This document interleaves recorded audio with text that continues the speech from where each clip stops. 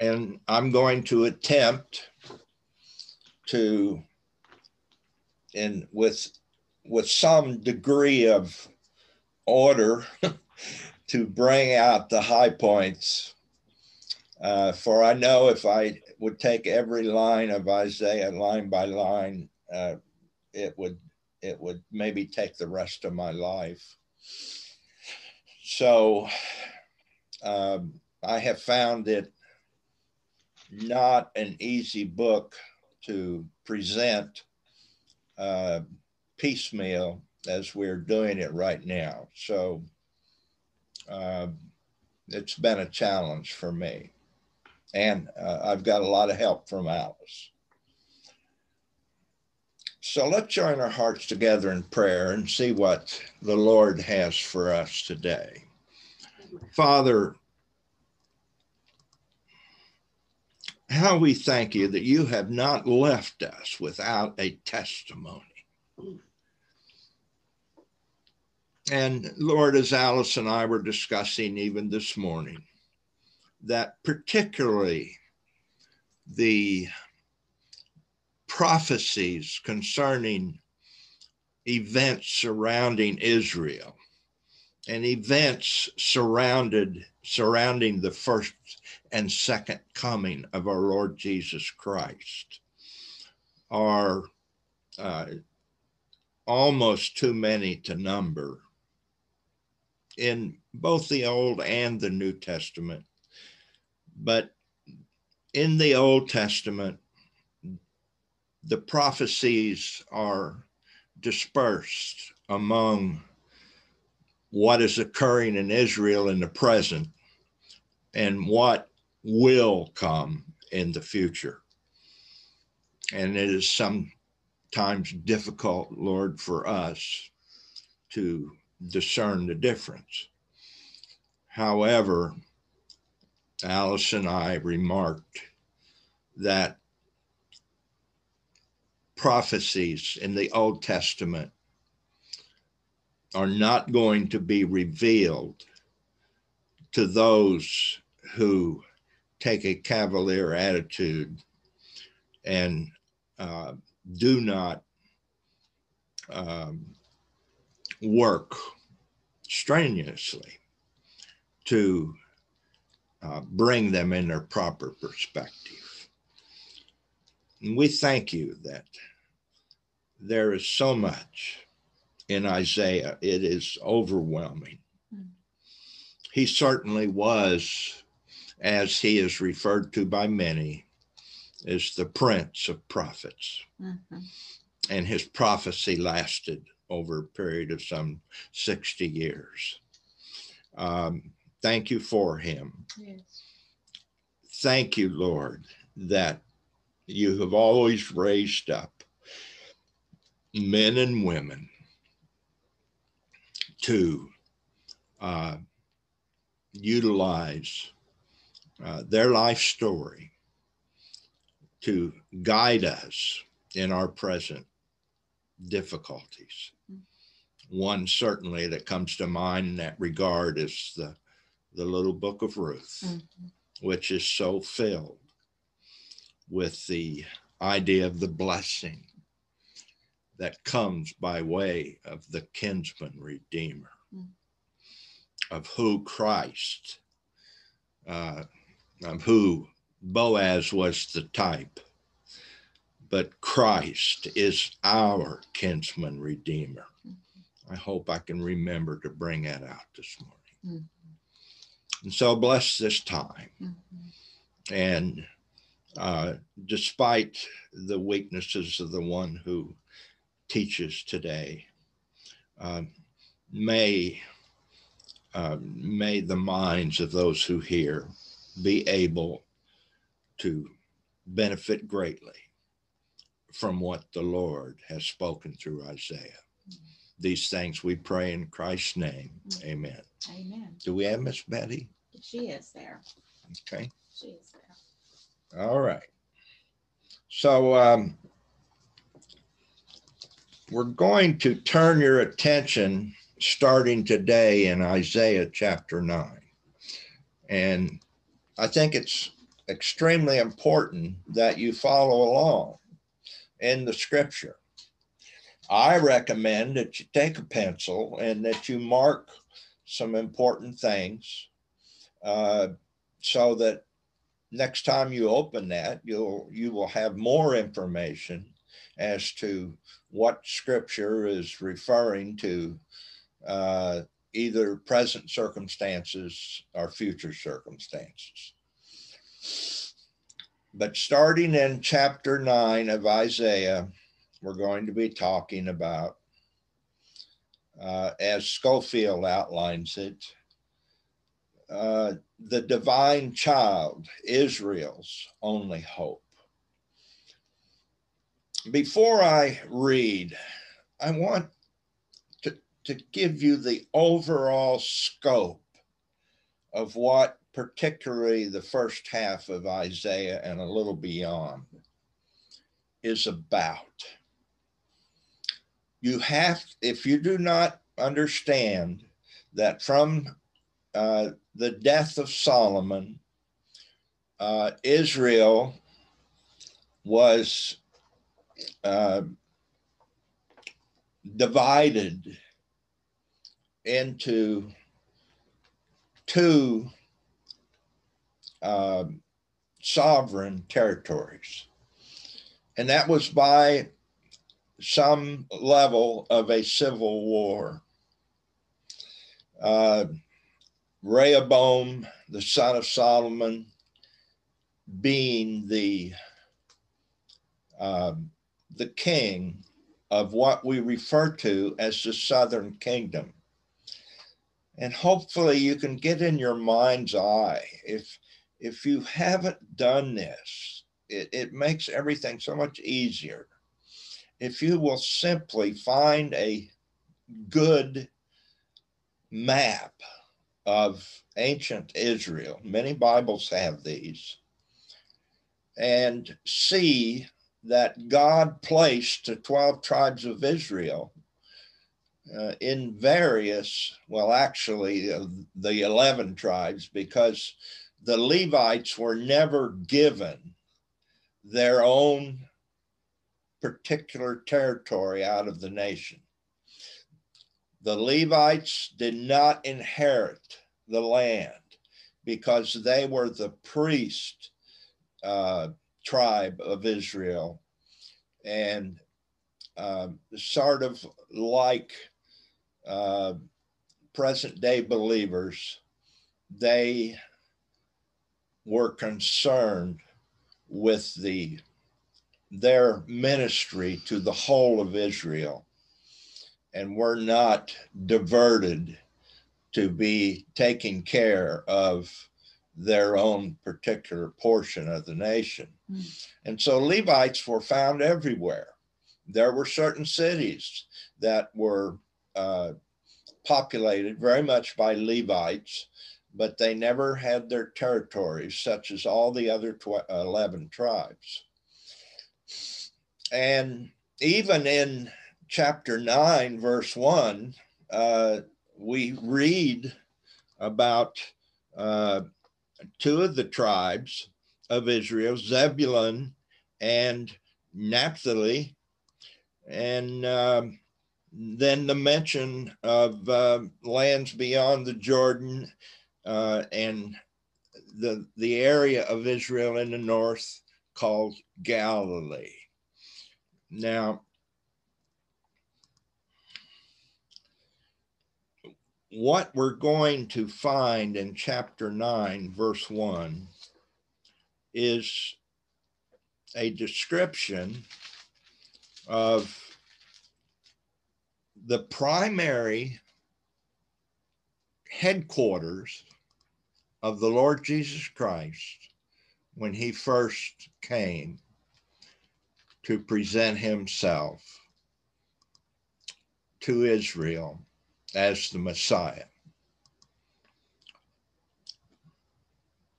And so understand that verse 1 is talking about the northernmost territories or tribes of Israel, which to some degree, immediately upon their being inhabited by the Israelites from the specified tribe, that the northern portions of Israel was plagued by the inner dispersion of heathen nations to the north. And so in your mind's eye, you would see Israel in the north as pushing right up against Lebanon. Also, the eastern portion of northern Israel was so closely situated with what is referred to as Syria. Now, I want to remind you today that when in Isaiah we see the term Assyria with an A, that is not the Syria that is just to the east of Israel. It is the same Syria that exists today, and which Israel, not too many years ago, captured a portion of Syrian land, at least land that they had come to occupy during the Great Dispersion, called the Golan Heights. But it was always a problem when Israel, particularly at its borders and in its weakest places, it was always a problem that the people became intermingled with heathen tribes, which was contrary to the commands of God. There were to be no heathen tribes living in any of the 11 divisions of Israel, lest they become idolatrous. And of course, what we know is that from the very northern tip of Israel, idolatry started in the north, and eventually, by the time of the last king, Zedekiah, that the idolatry of the heathens had even progressed all the way down into Judah and Benjamin, which is referred to as the southern kingdom. And so normally in Isaiah, when you hear the term Israel, not always, but when you hear the term Israel, he is talking about the tribes that are north were situated in the land given according to the division that Moses gave them, that it would be the 9 tribes in the north that is called Israel. Also, they are called Samaria. And so when you hear the story of the Good Samaritan, the irony of the story is that everybody in the southern kingdom of Judah and Benjamin, and of course Judah is where that great city, the apple of God's eye, existed, was in Judah. And Samaria became that northern kingdom to be looked at with disdain on the part of those from the south, particularly because of their idolatry and their rebellious nature. Understand also that occasionally you will hear the northern kingdom referred to by the name of one of the sons of Jacob, and that is Ephraim. And so you're going to see 3 names for the northern kingdom. You're going to see Israel. You're going to see Samaria, and you're going to see Ephraim. And so you should know. Otherwise, you get confused. Mm-hmm. And all these things I've had to learn through confusion and finally figure it out. And so we're going to start in chapter 9 with a discussion of the first advent of Christ, which is found in verses 1 and 2 of chapter 9. And one's a little nebulous as to our ability to understand it, but it goes like this. Nevertheless, the dimness shall not be such as was in her vexation, when at the first he, that would be God, lightly afflicted the land of Zebulun and Naphtali, and afterward did more grievously afflict her by the way of the sea beyond Jordan, in Galilee of the nations. So that basically tells us that the next verse, which is going to talk about the coming of Christ, that his primary place of ministry was not in Jerusalem. Christ's promise, or Christ's primary place of ministry was up in these despised areas of Galilee and Naphtali and Zebulun. You may remember that in the New Testament, when someone referred to Christ as a Galilean, that the statement was made, can anything good come out of Galilee? And that's how, people associated Christ with having his primary ministry in the area of Israel that was most despised. And that is the way God works. Yes. God chooses the weak things of the world to confound the mighty. Yes.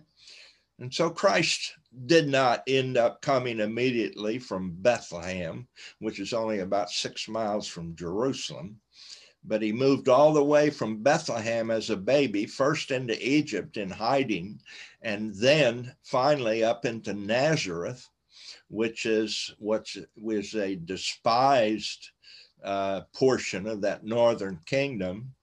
And he was called a Nazarene.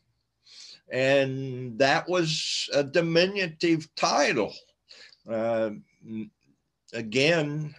Anybody from Nazareth was not considered to be valuable as a prophet to the people. And many felt that a prophet had never come out of that area. But the fact is that 2 prominent prophets did come before even the time we're talking about, did come out of that area. One of them's name was Jonah, and the other's name was Nathan.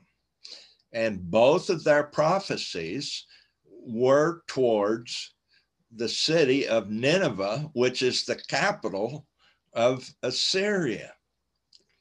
So, having said that,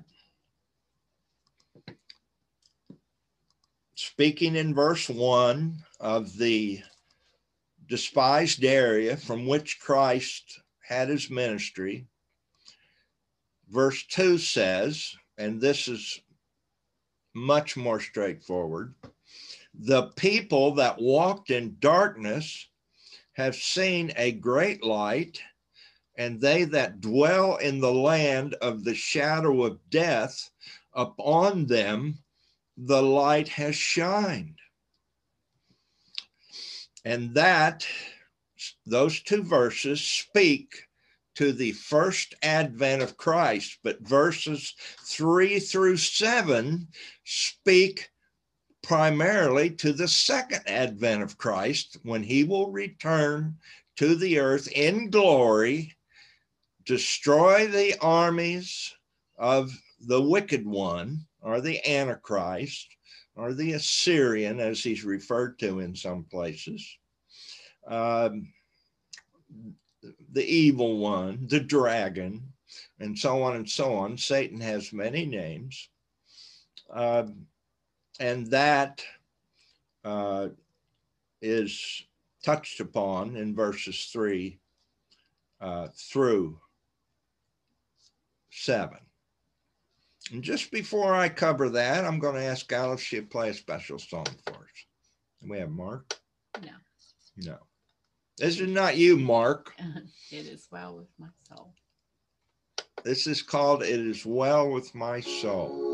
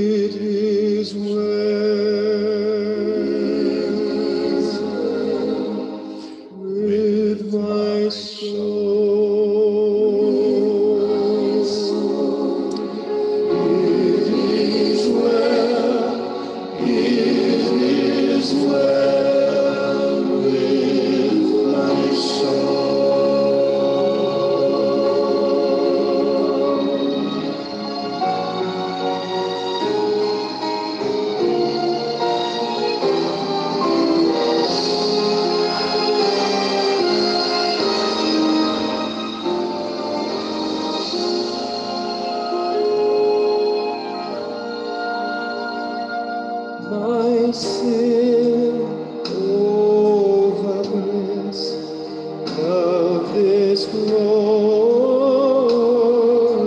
dawn. My sin, not in part, but the whole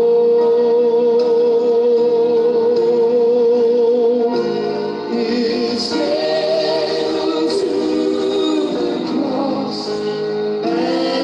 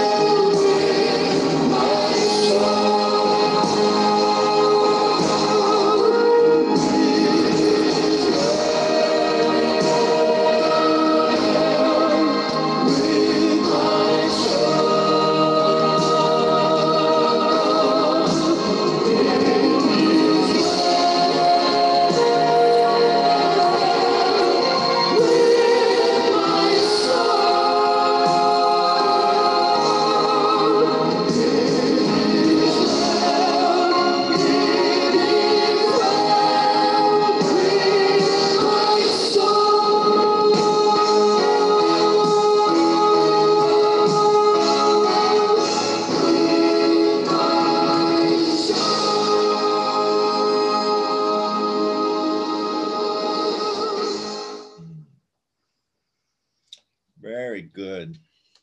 Thank you.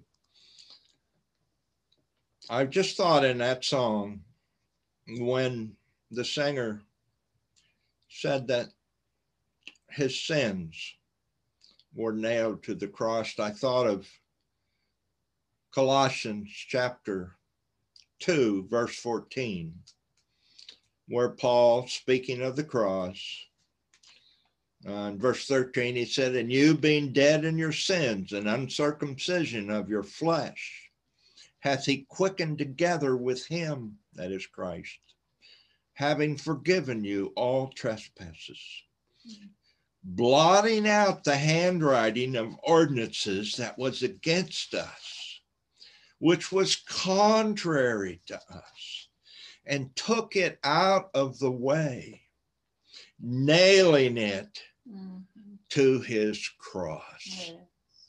That's a good place to have our sins and to have that which was against us as far as the law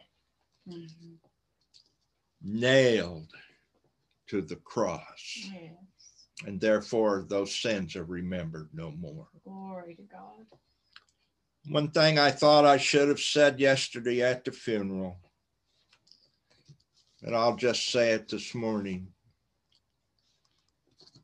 No man will come into eternal rest in either an earthly or heavenly kingdom of the Lord, except he be absolutely, perfectly without sin. That is why we never depend upon our works. It is only the work of the cross that provides for us through faith the very righteousness of God. And that's what we must have. We must have that to be in fellowship and communion with him for all eternity. And it's a major blessing to be able to say, it is well with my soul. And so, speaking of Christ and that coming and making his headquarters, in verse 2 of Isaiah chapter 9, the people that walked in darkness, that would be in that dark place in northern Israel. The people that walked in darkness have seen a great light. And they that dwell in the land of the shadow of death, upon them has the light shined. Moving on now with verses 3 through 7, I hope you can see that the second advent, and so here we have the first advent and the second advent of Christ pushed up right one next to the other. Verse 3, chapter 9, Isaiah, thou hast multiplied the nation, and that word not probably should not be there, and increased the joy. They joy before thee according to the joy and harvest, as men rejoice when they divide the spoil. For thou hast broken the yoke of his burden, and the staff of his shoulder, and the rod of his oppressor. For every battle of the warrior is with confused noise, and garments rolled in blood. But this shall be with burning of fuel and fire. Now, when you turn to Revelation and we read about Christ, we will find in regard to verse 5 that his vesture will be of such that it will appear to have been dipped in blood. And this is how it will come right after he defeats the armies of the evil one and prepares Israel to enter into the millennial kingdom. And it is a great battle. So we could say that was the Battle of Armageddon. But then we get these most wonderful words that you folks may see on your Christmas cards this year. And how many people look at these words on their Christmas cards and have no idea where they come from in the scripture and what they are referring to? And so verse 6 says, "For unto us a child is born." Now that particularly just does point to the first advent, but the rest of it is all for the second. "Unto us a son is given." Interesting here that when the word child is used, we get the idea that Jesus Christ was a human being. Jesus Christ came in the flesh, and he was a child in the earth. But the next title that is given unto him is something that only God can bring about. "For unto us a child is born, and to us a son is given." There we see both the humanity and the godliness of the Lord Jesus Christ in his coming. He was the God-man. The old catechism said he was very, very God, and that he was very, very man. And for those students among you, that is referred to as the hypostatic union in theology. "For unto us a child is born, a son is given, and what? The government shall be upon his shoulder." What government is being referred to there? Well, it is nothing less than the government that Christ will exercise as the theocrat over the nation of Israel and the world during the 1,000-year reign of Christ. The government shall be upon his shoulder. Certainly that couldn't apply to his first coming, for he came as the suffering servant in his first coming. He did not have authority in the world, at least as the world saw it. But in the millennial kingdom, we will see the application of power and might and wisdom and discernment on the part of the Lord Jesus Christ, that he might rule not only Israel, but the world in every corner of the world. "A son is given, the government shall be upon his shoulder. His name shall be called Wonderful, Counselor, the Mighty God, the Everlasting Father, the Prince of Peace." Now, I don't know about you, but when I see the term, the Everlasting Father, I get a little confused, because Christ, the Son, is not the Father. And there is a heresy that has existed from the beginning of the early church and still exists today in some circles, that the Father, the Son, and the Holy Spirit are just different manifestations of one person. And that is a doctrine of heresy. There are three persons in the Trinity. They are distinct personalities. They have a perfect character, each one. They are in agreement in all things. They are a unity as they are placed together. Nevertheless, they operate in various roles in regard to whether, one person is the Father and he is calling the shots. And in the end, the Father will be handed all of the victories that the Son and the Holy Spirit perform in this earth. And the scripture says that is going to be done so that the Father will be all in all. And so to call Christ the everlasting Father caused me a problem.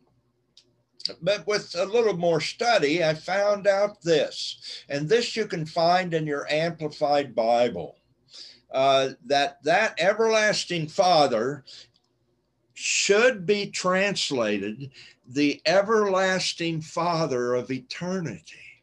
Now, why is that different? Because it is Christ who was the perpetrator and the vehicle of the Trinity whereby all things were made. For the scripture says that all things were made by him and for him. And so he is, like we call George Washington the father of our nation, we call Christ the Father of the universe, in that he made all that is made, including you, my friend. Mhm.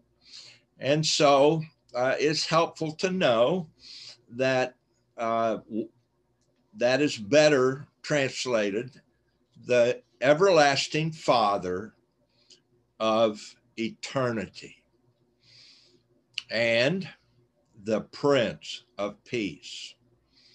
And so all these terms in other places in the scripture, and I won't go to them now, but you will find Christ described as wonderful. Remember the song we sang? His name is wonderful. And Counselor, the mighty God, the everlasting Father of eternity, and the Prince of Peace. And so he is. Verse 7, and of the increase of his government. Now, again, here we're talking about the government of God. God has always had his government in the earth. There was a government at the time of Adam. There was a government at the time of Noah. There was a government of God at the time of Abraham. There was a government of God in the time of Moses. And each of those governments required different obligations on behalf of mankind. And the final government of God, as associated with men in the earth, will be the millennial kingdom. And of course, for all eternity, God will continue to have a government, but it will be different past the millennial kingdom and the great white throne judgment and the renewal or recreation of the earth into the eternal state. God will still be governing the universe. And I look forward to finding out, because the scripture does not say, and I am so curious about how God will deal with the universe and what role we will play in the rest of eternity. Talk about exciting. Talk about fulfilling. We will know and be absolutely filled with joy and eternally, because we will be doing exactly what we were made to do. And this is the reason that so many people in the earth who even are successful are not joyful, because there can be no satisfaction in life that is true and lasting that does not spring from the mind of God as to the purpose for which we were made. And that is true in the age in which we live. We are heavenly beings. We are made for heaven. We are not made for the earth. And so you see, if we continue to pursue the things of the earth, we will never find the satisfaction that God intends for each of us to have due to our relationship and the purpose for which he made us. And that makes perfect sense to me. And so there shall be no end. The increase in his government, peace there shall be no end upon the throne of David and upon his kingdom, to order it and to establish it with judgment and with justice from henceforth and forever. The zeal of the Lord of hosts will perform this. Mhm.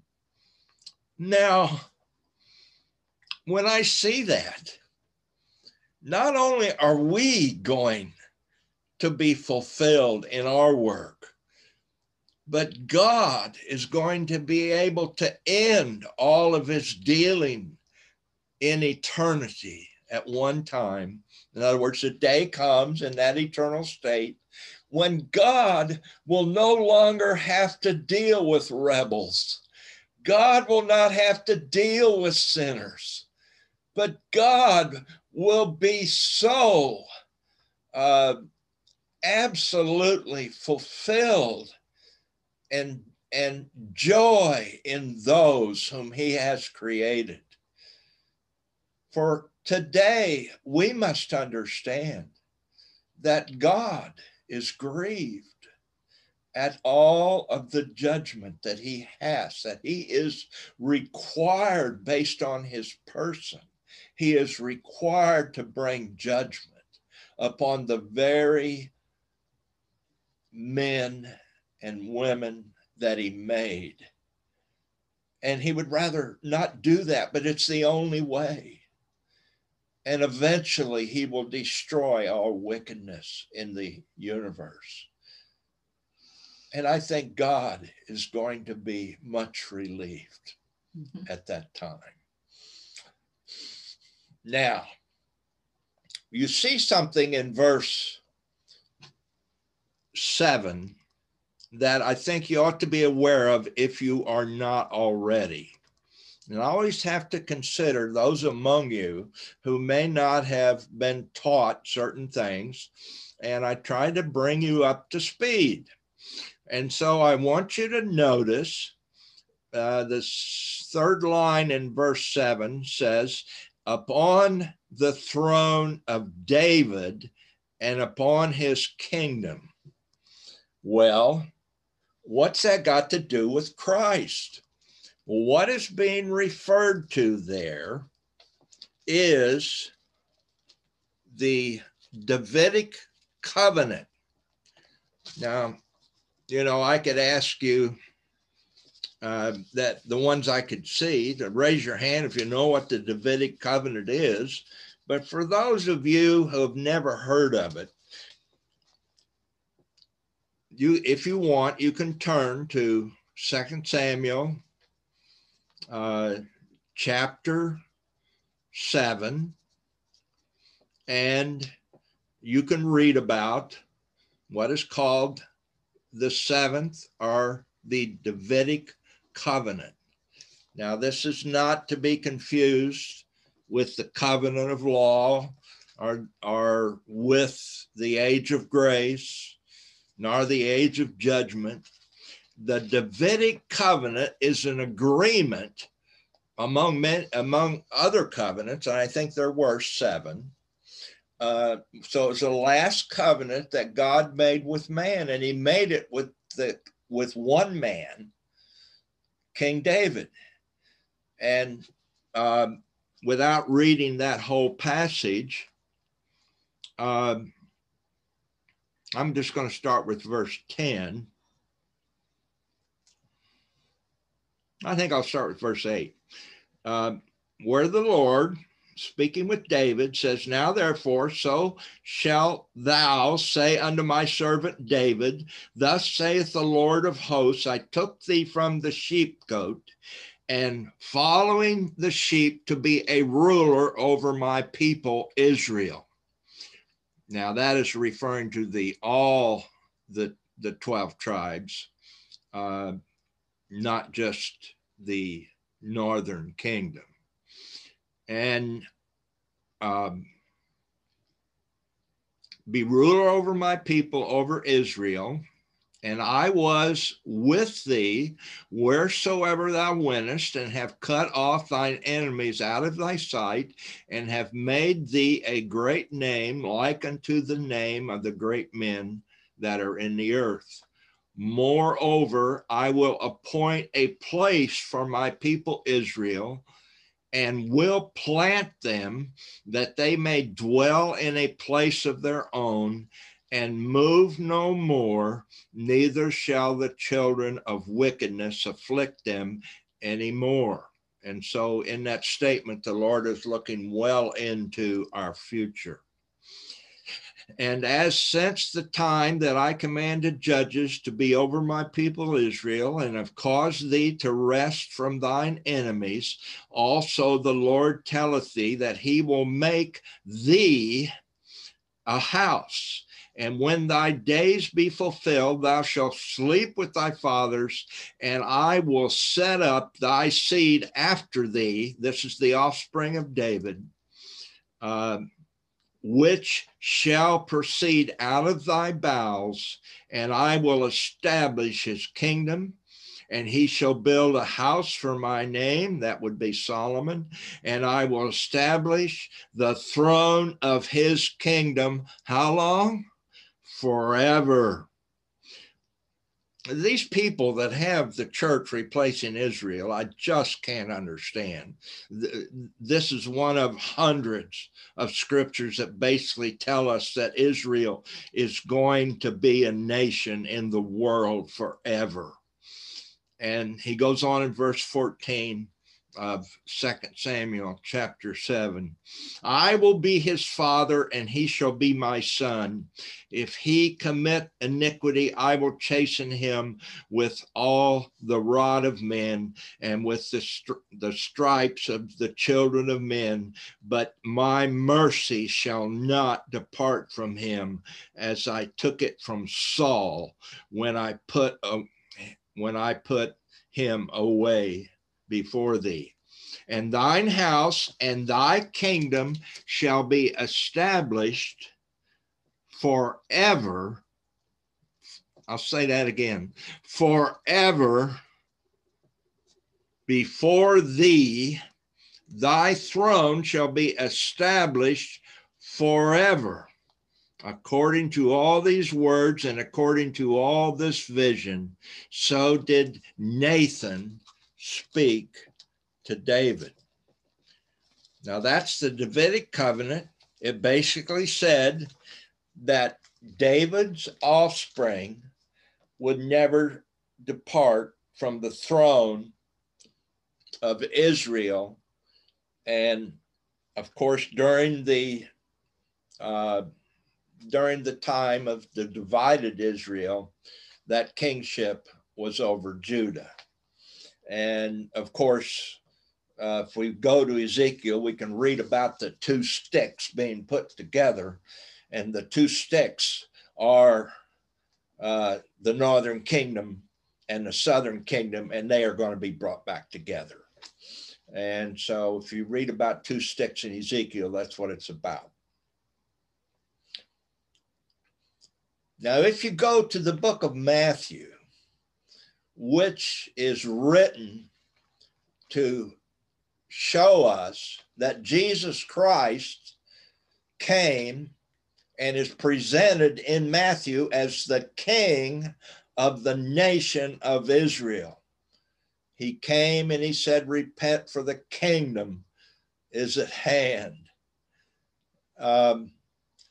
And when you look at the genealogy that leads up to Christ in the book of Matthew, does anybody know where it starts? Well, the answer is it starts with King David. Whereas in the book of Luke, which is to show Christ as the Son of Man or the son of Adam, the genealogy starts with Adam. And so there are reasons for all these things. And I think it's neat, and it's a blessing to understand how specific and how coordinated God made sure through his inspired writers of the scripture that everything would fit in place. Mm-hmm. Even as Christ said, not one little jot, not one little tittle, these were little marks in Hebrew, would ever pass away. And they all fit together. They are all true, and they make perfect sense for the one who wants to take the time to study and see how they all relate one to the other. And that the book that we have in front of us is like no other book ever written.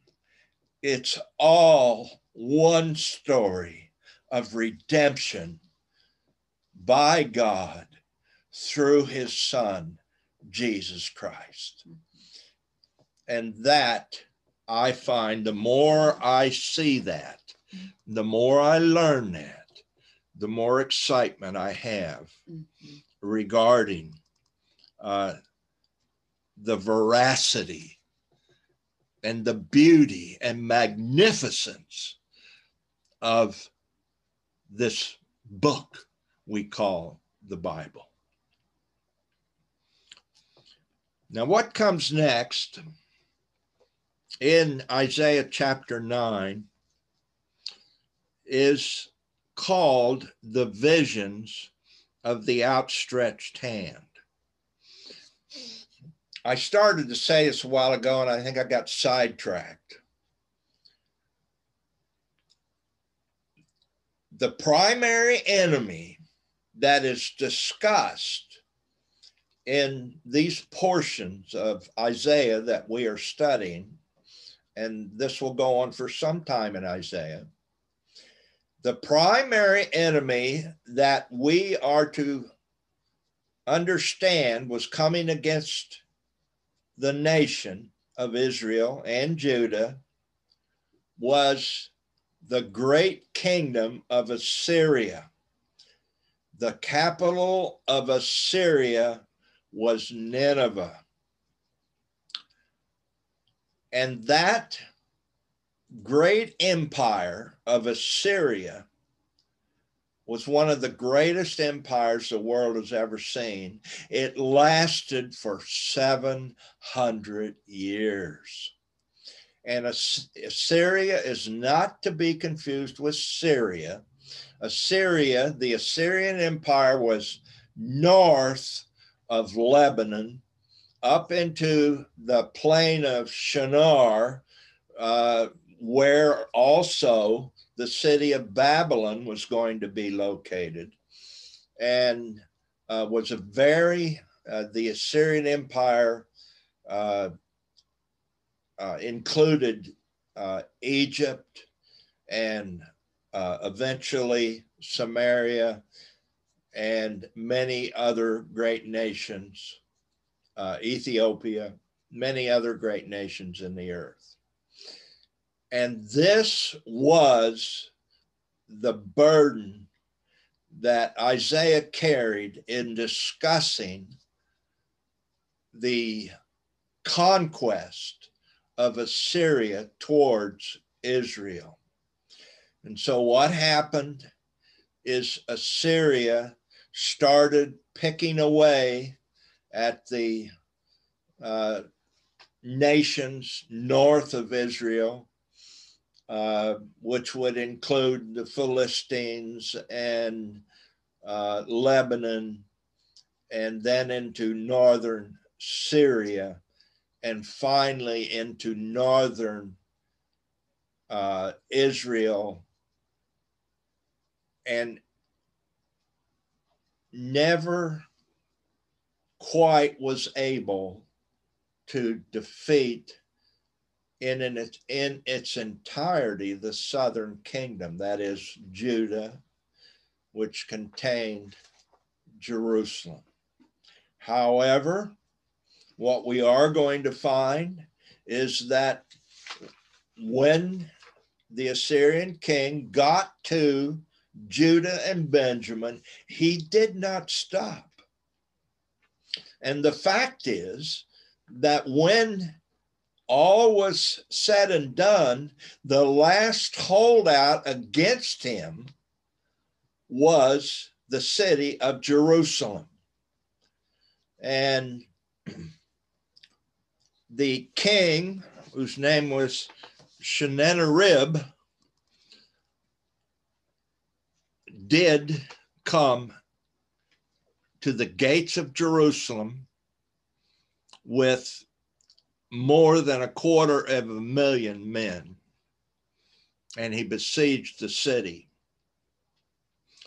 And we read about that in 2 Kings, and that would be 2 Kings chapter 20, along about verse 35. Now, we studied this not too long ago. 2 Kings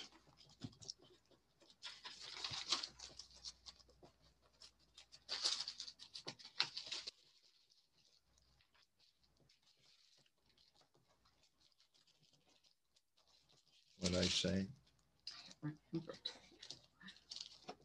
All right. Now I'm just going to read a very small part of this. I'm in 2 Kings chapter 19.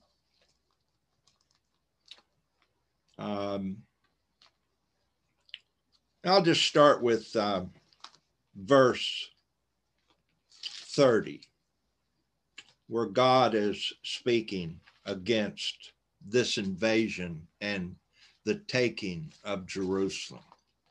And here's what happened. Let's start verse 31. For out of Jerusalem shall go forth a remnant, and they that escape out of Mount Zion, the zeal of the Lord of hosts shall do this. Therefore, thus saith the Lord concerning the king of Assyria. Now, we need to remember this is the last thing the king of Assyria did as to destroying God's people. This was the last straw. Therefore, thus saith the Lord concerning the king of Assyria, he shall not come into this city, nor shoot an arrow there. Not one arrow was fired by Sennacherib against Jerusalem, nor come before it with shield, nor cast a bank against it. By the way that he came, by the same shall he return.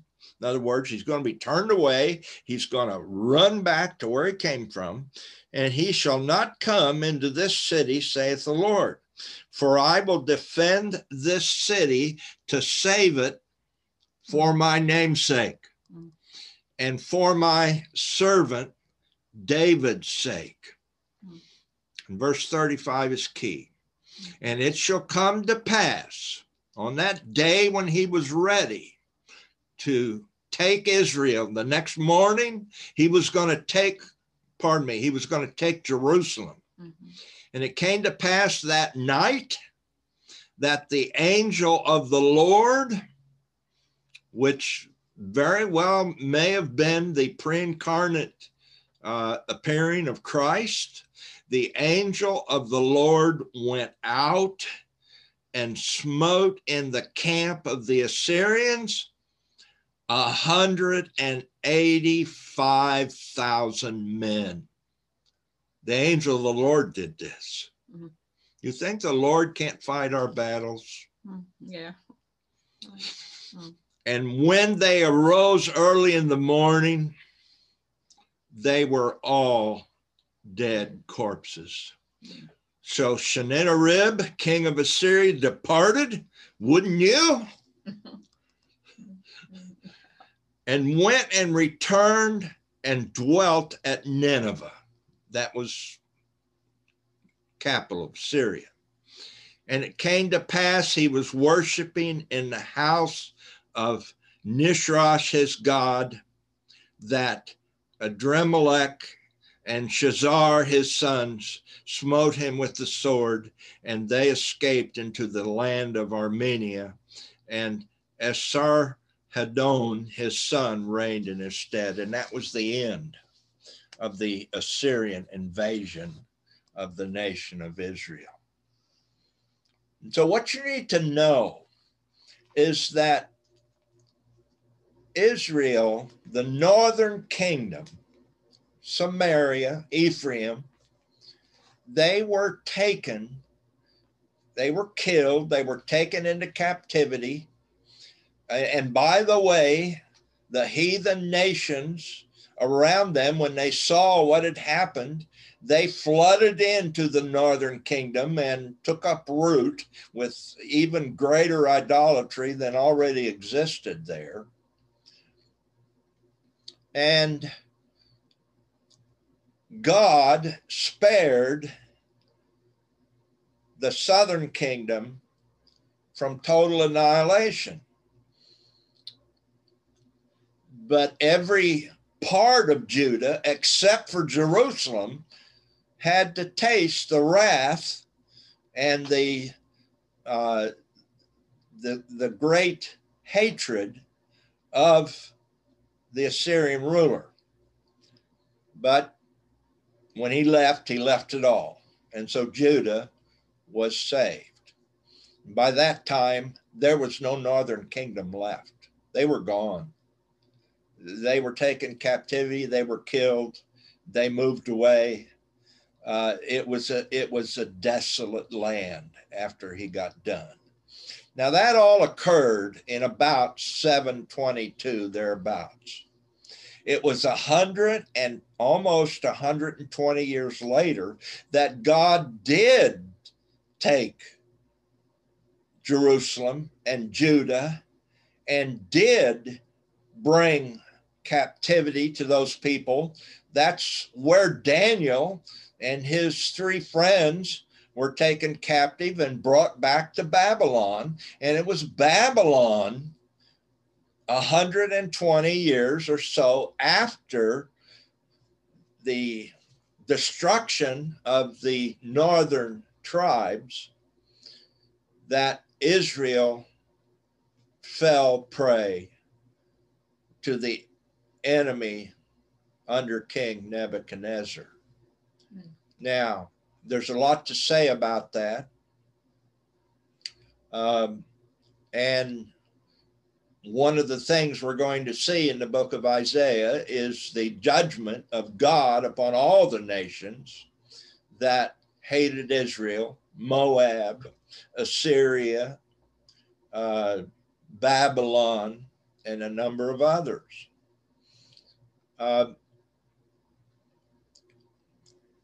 But one way or the other, idolatry began in the northern kingdom and worsened. I would tell you this, at the beginning, even during the time of Jeroboam, the first illegitimate ruler of the northern kingdom, Rehoboam, son of Solomon, was the first king after Solomon's death of the southern kingdom, and there was civil war. And immediately Jeroboam looked at his kingdom and said, there is no place for the people to worship, because Jerusalem was the only place people could go to worship. And so Jeroboam immediately put up heathen altars, and he established in the city of Samaria a place of worship towards Baal, where the children of the Israelites were offered in the fire before that terrible God who was no God. And all of those in the northern kingdom that knew and could not stand what was going to happen and what did happen, they all moved to Judah. And so a number of people that would have been under the idolatrous rule of the kings of the northern kingdom, and there were a number of them, many of the people escaped that. And the prophets that were had aligned with Almighty God, they moved south and got out of that place. And my friends, when I think of that, I think of a New Testament scripture that says to Christians, come out from among them. Mm-hmm. Come out from among them. My friends, for those people that are in churches around the world that have apostatized against the truth of God, unless by special dispensation God has kept some people there to maintain a testimony for some reason, the word of the Lord is for everybody in those churches to come out. But the sad truth is that most people in apostate churches do not know that that's where they are. They don't know the difference between sound doctrine and false doctrine. They do not know the difference between truth and heresy.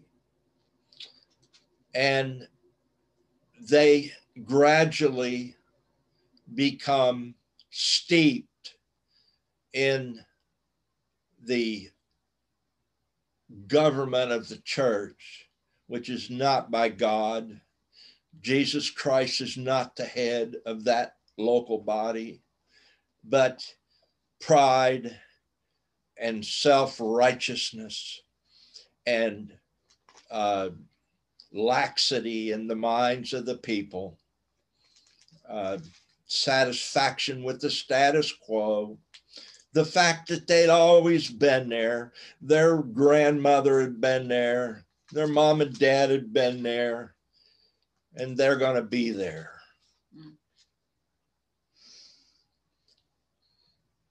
And Jesus said, my people are destroyed for lack of knowledge. I think that's probably where I should stop today. I'm looking forward, and I hope you will too. Some of the next chapters we will move through more quickly, I believe. But I'm really looking forward to chapter 11. And maybe we'll get to that next time. because it is, of all the scriptures, the prophetic scriptures, you want to have a word picture of what the millennial reign of Christ is going to be in the earth. We're going to find it there. And so for that, with that, I will close for today. Thank you for joining us.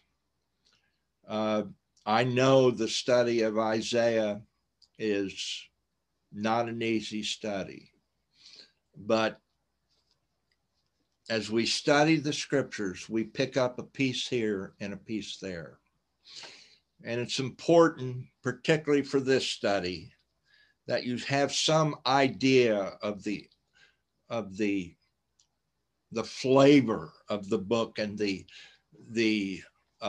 key elements and the most specific prophecies regarding the kingdom age are going to be found in great abundance in the book of Isaiah.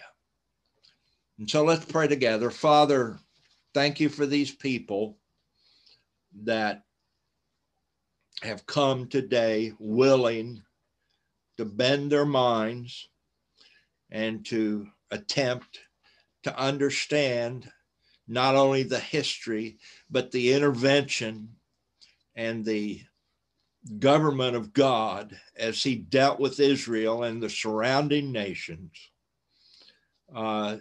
which is part of his plan. But he never left us without the testimony that in the end, the Lord's plan, which is perfect, will come to pass, and that he, in the end, will be lifted up as Lord of all. That we know and believe, that we will reign with him as priests and kings in that government of God for 1,000 years, and then look forward to the eternal state of joy where no sin exists. We bless your name. Father, we say to you, we believe. We are not shrinking back from the enormity and the seemingly impossibility of such predictions. Bless these people with this truth as you have blessed us. Or we pray in Christ's name, amen. Just before I let you go, I want to give you a teaser. And it is this. If you remember how we at length were able to decipher the prophecy of the period of time expressed absolutely perfectly to the day of the introduction of the person of Jesus Christ on what we call Palm Sunday, from the specific point mentioned by Daniel, we worked that out and found that God had predicted in Daniel to the day from his time when Christ would enter into Jerusalem on that fateful day. Last night, in listening to Missler, and then because Alice did some more research, we have become aware that according to a prophecy in the book of Ezekiel, that there is a timeline to the day from a certain, or actually from the first coming of Nebuchadnezzar to Jerusalem in 606, there is a timeline that can be calculated to May 14th, 1948. Mhm. That blows my mind. Mhm. Does everybody know what happened on May 14th, 1948? Mhm. Yeah, That is when Jews the became nation of Israel became a nation in a day, in a which is day. what the scripture says. They will become a nation in a day.